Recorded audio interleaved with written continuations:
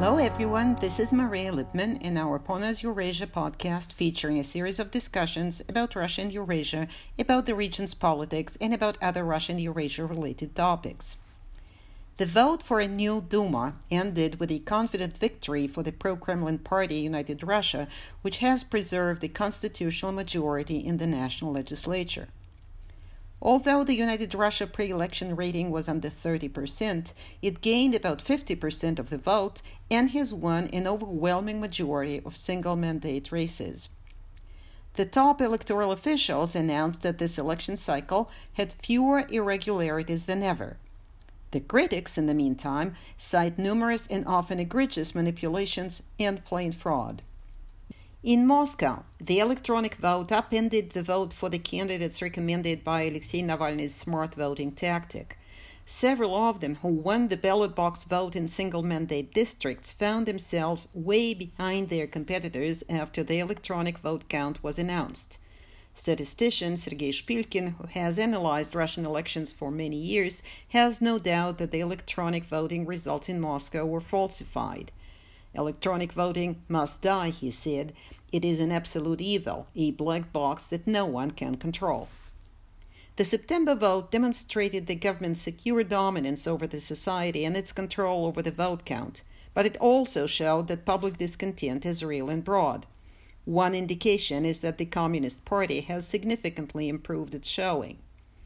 It is also noteworthy that even though the government mobilized the loyal electorate, got rid of unwelcome candidates, and intimidated potential protesters, it still had to resort to unsavory methods in order to achieve the desired result.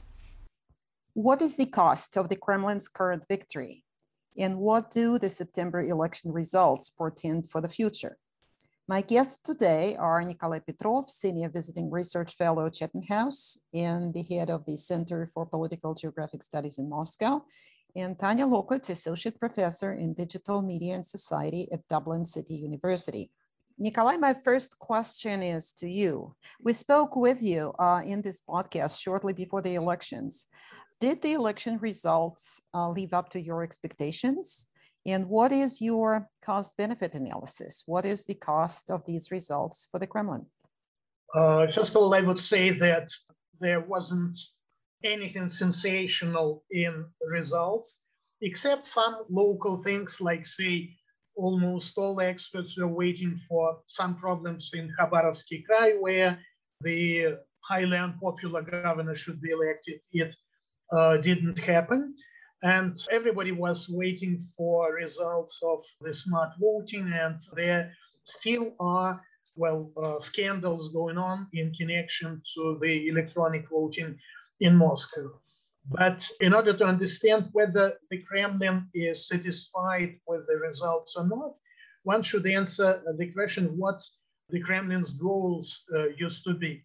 And in my view, efforts we've seen from the side of the Kremlin are far exceeding the necessary ones to reach the goal of keeping constitutional majority and thus control over the State Duma.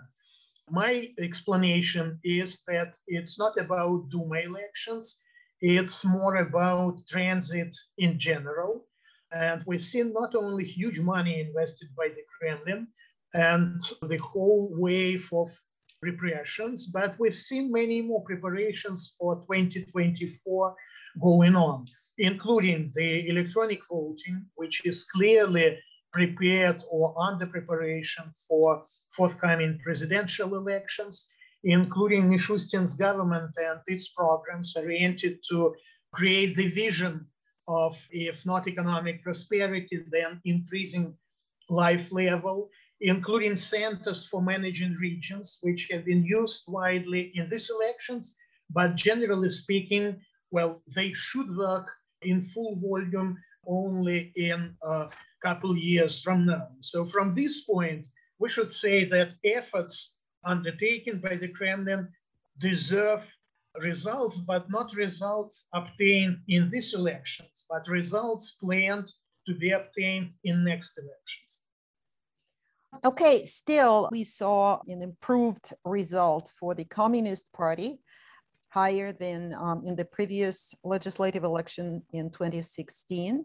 Should the Kremlin be worried about competition with the Communist Party? And do you expect maybe a less amenable Duma because of the communist representation? Yes, I do. And control over Duma depends not only from the composition of the Duma, but from external circumstances, from changing political environment. What is important, I think, is to understand that the Kremlin needs to revise, to reconstruct the whole party system.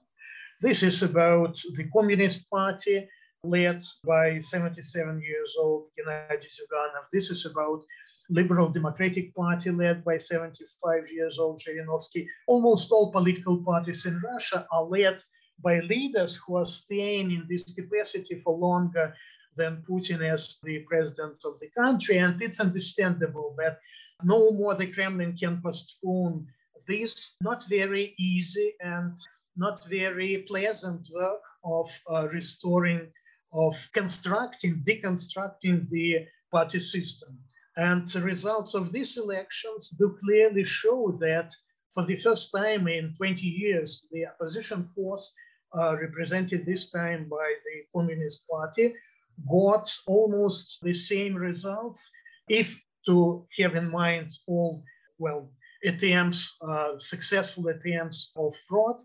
The Communist Party got results very similar to results of the United Russia. It works well. I mean, fraud works well in order to get majority of the State Duma, but it doesn't change the minds of Russians, and the situation is understandable. The Communist Party is now clearly the strongest political force, and the fact that its leadership should be replaced creates additional troubles for the Kremlin because of the ongoing competition between two different wings within the Communist Party, more, conservative, more old, more loyal to the Kremlin, represented by Zyuganov, and more radical, more eager to take additional risks and to play as a real opposition, not as imitation of the opposition.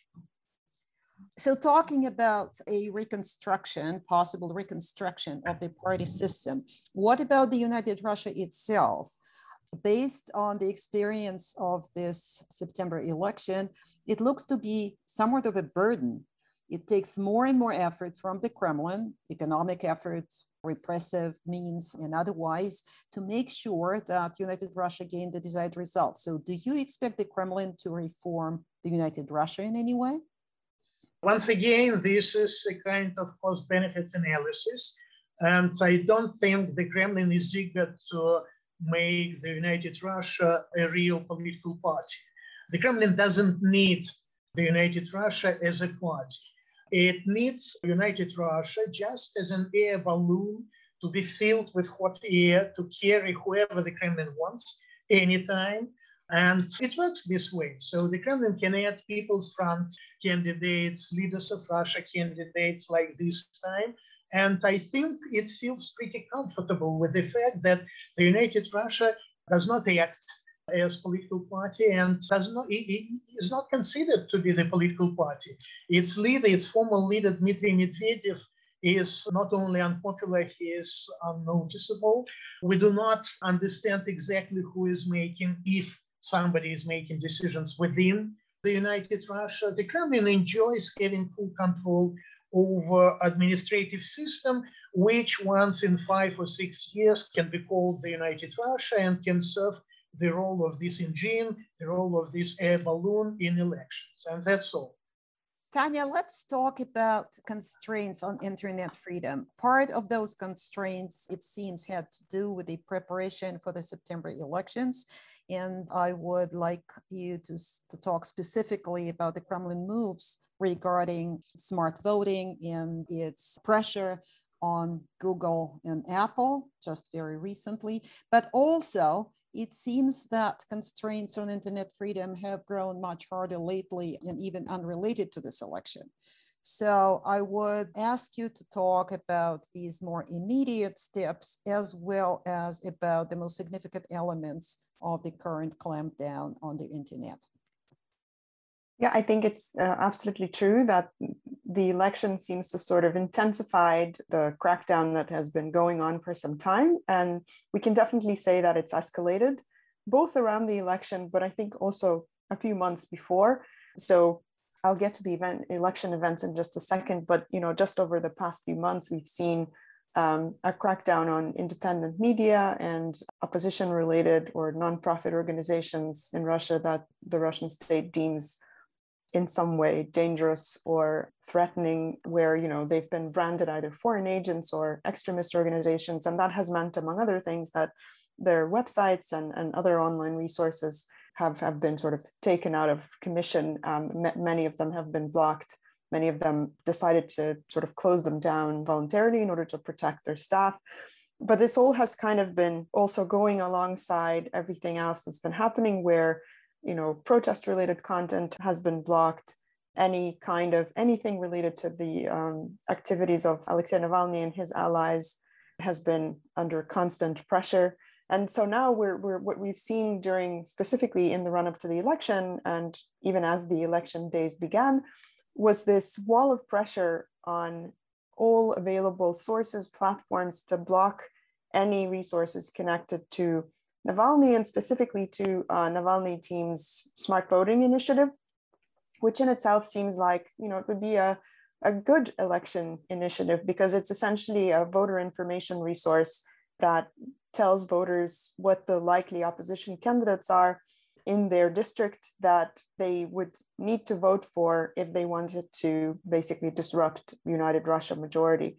So in this case, right, obviously in the eyes of the Kremlin and in the eyes of United Russia, this is a terrible idea, because it undermines their already shaky position in the elections. But certainly what's been really unprecedented in this case in Russia is that Roskomnadzor, the Russian censorship agency, or the Russian internet regulator, they went directly to Google and Apple, and they asked them to not only block particular pieces of content or web pages, but they asked them to take down the smart voting app, which was available previously in both Apple Store and Google's Play Store. So it was accessible to Russian smartphone users, because that was sort of the last resort for Navalny's allies, because once the websites were blocked, the app was one of the few things that remained accessible to voters.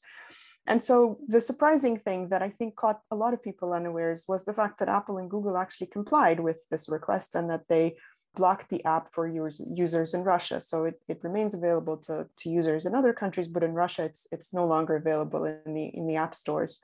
Reports tell us that this happened because there was considerable pressure put on the local staff of both Apple and Google inside Russia. The AP has reported, for instance, that staff were threatened with criminal prosecution. Apple and Google representatives were also called in before the Federation Council on the eve of the elections, and were basically accused of election interference. The US ambassador was also called in, and he was again accused of the West masterminding election interference. So this is really unprecedented pressure. And so while I think people are surprised that they caved, I think it's very clear that they weighed their benefits and losses and decided that it simply wasn't worth it in this case.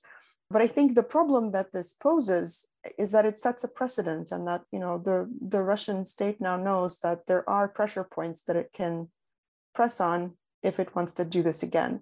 And so this kind of politicized pressure, where platforms would typically remove something if it violated their terms of service. But here it's very clear that this in no way violates their terms of service. And it's not, the app in itself is not in any way extremist, but it's connected to an organization that was labeled extremist. And therefore, Apple and Google, they then write to Navalny's organization, they say, we have to remove this because it violates the Russian law. And so, yeah, that's what the discussion has really been about, is that where is this going next, right? What is going to happen both to the opposition online presence, but also to the way these companies operate in Russia? And I think that's what everybody is watching for now once the elections are over. Right. Alexei Navalny personally shamed Google and Apple for so sheepishly agreeing to implement the Kremlin's demands. But of course, this makes no difference. And they indeed caved. So, would you please go over quickly some of the other significant elements of the current clampdown on the internet? If we go back maybe a few months, or which are the elements that seem most important to you? I think, yeah, I would agree that, many people have expressed their disappointment, but very strangely, neither Apple nor Google have released any public statements on the matter. So I think it's very clear that they know that they did something wrong in this case, and maybe they don't necessarily want to make a statement. I do think, though, that these platforms and also other platforms, they increasingly find themselves in this environment where, yes, they are online businesses that want to do business in Russia and they have a market in Russia, maybe not their biggest market in the world.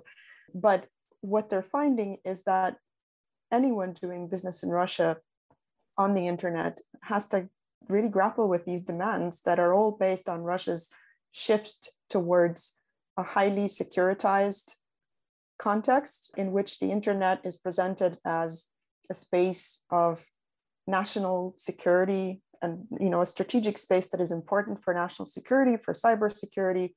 And I think that really changes the conversation. So anything that happens on the Russian internet is potentially viewed as a threat, right? And so the conversation about free expression or privacy gets completely subsumed by this idea of national sovereignty, security, the national interest.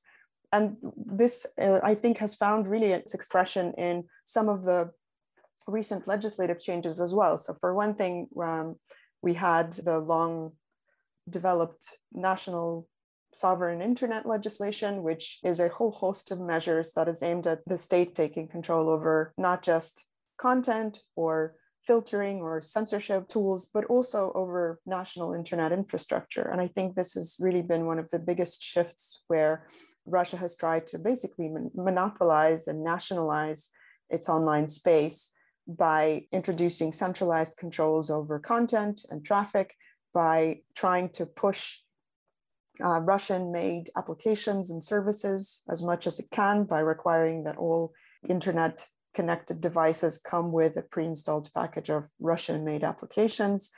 But we've also seen specifically the Russian state targeting social media companies and internet companies. One of the things that they've implemented that's just now being rolled out is a so-called social media registry. So, the Russian state likes to have registries for every kind of actor. Now they have one for large social media companies, which I think includes a fair number of both Russian and foreign social media platforms, including Facebook, Twitter, including also Kontakte and Odnoklassniki, but not Telegram for some reason, even though you could argue that it's a messenger, but it is definitely also a social network. And so these companies now bear the burden of blocking content that the Russian state deems illegal, and they face even higher fines than before. Whereas before, the blocking was done by ISPs and then now later by Roskomnadzor. Now it puts the burden of blocking and removal onto social media companies, which obviously does not bode well for content that the state somehow finds offending. The other law that has been already signed but hasn't yet necessarily come into power is this law that is really closely modeled on Turkey's legislation, which requires large internet companies to open full-fledged legal entities in Russia, to have legal representatives which can be taken to court, which can sort of bear legal liability for what the company is doing in Russia. And this very much is a practice that has been adopted by many other authoritarian or illiberal states, including Vietnam, Turkey, as I said, and now Russia, which basically creates a situation in which the law holds the companies hostage and doesn't really allow them to deliver on their human rights commitments or any sort of universal global freedom values that they might have previously subscribed to. So I think this is all putting the Russian internet on track for a not very free environment, and perhaps an environment that is even more closed off from the rest of the global online space. But I think that is what the Russian government is aiming for. Right. One Russian observer was quoted as saying just recently that September 2021 marks the end of the internet freedom in Russia. So, do you think that Russian independent internet experts are capable of resisting the current onslaught in any way? I mean, I think it's, we're just going to see a different Russian internet, which will have some freedom to do some things. But if things keep going as they are, I think those people who are currently working on all of these different technical solutions for circumventing various censorship, various bans, and producing or making these technologies available, they can do a lot and they're very resourceful and very industrious, but I don't think they can enable circumvention or access to the global internet on a national scale. And obviously a lot of the effort required to get around the blocks or the filtering or the bans is required from the users. And while Russia has a very high internet penetration, most people will likely be quite satisfied with having access to the sort of usual everyday resources that they use. And maybe not all of them will care if they lose access to certain platforms that aren't Russian or aren't hosted in Russia or aren't friendly to the Russian state. So I think there's definitely fuel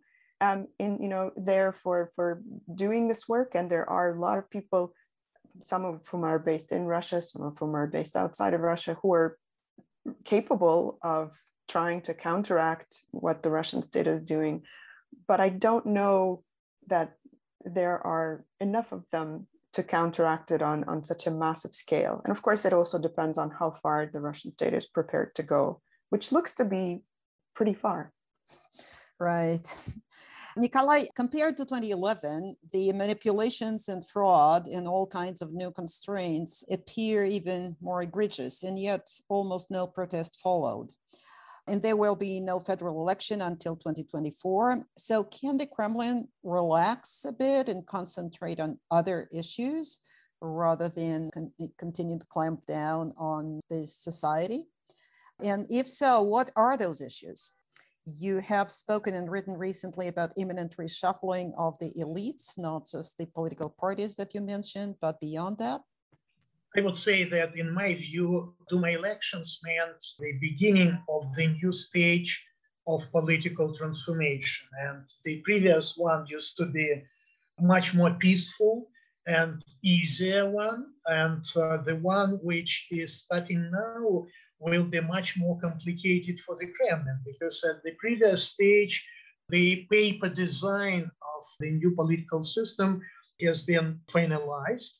But now it's needed to bring this paper design to life, which means to redistribute powers between different institutions, those which have been established recently or those which have been reshaped recently, and will mean also large-scale reshuffle. And the fact that the Kremlin did postpone many personnel replacements for a long while, in my view, means only that it will be easier now to adjust all these newly emerged institutions simultaneously with replacing bosses of these institutions. And the regime itself is aging. And in my view, what we'll see in near future will be Putin the president after 2024, and a kind of seven-headed eagle represented not by any kind of Putin's successor or potential successor, but by several his deputies, several his envoys, which should manage at the level of their particular institution, being it the government led by the prime minister or the presidential staff or the Security Council or the State Council or Cossacks Commission on International Development or VEB as mega institution for development. And this means that the Kremlin now will face much more serious challenges, not to speak about the needed and urgent reconstruction of the party system, of the political bloc, than what we've seen in past. And it will not go on smoothly, I think, due to three major challenges. One is connected with building up of this new system, as I've told there will be tension between different institutions when redistributing powers. There will be tension when replacing certain key elite figures. Then the problem of functioning comes. And in my view, the design we've seen is not very effective. It's not capable to manage the country of Russia's size and complexity. It's over-centralized, and it doesn't have any single center where different sub-centers can agree on what to do next. And finally, there are some understandable challenges experts are discussing for pretty long time. It's aging, not only of the regime itself, but of its leader. It's shrinking in demographic and economic sense. Russian economy is stagnating. Russian demography is in a very bad shape, which creates understandable problems, not that urgent, but they do accumulate. And so in a while, we'll see accumulated effects of lacking strategic approach, lacking long-term investments, and it will lead to an understandable, crisis of the regime, and who knows how exactly it will appear after this crisis. You mentioned you've been talking about the challenges of government management, but what are the challenges of what Russia will have to deal with, maybe social or economic or global? Can you think of anything in particular that Russia will have to face, cannot avoid, and that will probably be aggravated by the challenges of government management? I would say that, in my view, Green Deal can serve a good example. And on 26, we'll have German elections. And these elections can mean very serious changes for the general environment with regard to Russian economy, if only Green Party will become part of the ruling coalition. And Russia is not preparing for green energy. It's much more opportunistic in a sense that, okay, Russian leadership being not capable to look at 10 years in future, well, they are strongly focused on how exactly the country can benefit now. So now they do invest huge money and efforts in order to construct port facilities and infrastructure to sell as much coal as possible. So the world is planning to go green. The Russian economy at the same time is moving in opposite direction in order to get certain benefits until the world will become green. And sooner or later, in several years or in a decade from now, when Europe will be able to establish the kind of new green economy and new requirements for green energy, it will appear that Russia will no more be capable to sell mineral resources in a way it is selling now, no more capable to sell hydrocarbons, and it will be too late to do something. And that's the huge and the biggest, I think, problem, because the lack of horizon, the lack of long investments means that the country being strongly focused on how to fix the most urgent today's problems is not preparing for longer future. And the new system of its management, I think, is designed in a way which makes it possible to live, but not to, well, I would say, which does not make it possible to live and to develop. It's possible to survive only and to keep status quo. Okay. Tanya, let us return to the sovereign internet. The perennial question that has been asked over the years about whether Russia may adopt the Chinese internet policy, this question has been invariably dismissed by your colleagues. So has it become more relevant lately? Has the probability, the likelihood of something more similar to the Chinese internet policy become higher?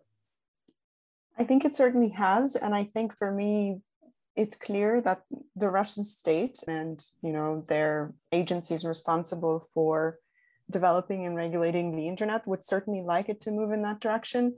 I think the sort of argument that's been usually put forward in response to the China question has been that the Russian internet has a very different history from its Chinese counterpart, because it was for a long time fairly free and fairly unregulated, unlike what's been happening in China. But I think, at least in terms of how the state views the future of the Russian internet, it's certainly clear that they would like to control as much as possible every sphere of networked life, from what happens to digital business or financial interactions and financial exchanges online, to what happens in the media space, to what happens in the way that private citizens use the internet and what happens to their data. So I think it is certainly more likely that the Russian internet will look perhaps more like the Chinese internet. I do think, though, that in terms of having something to offer once other companies leave, and if Russia continues in the same way it has, they will leave if the cost becomes too much for them to bear.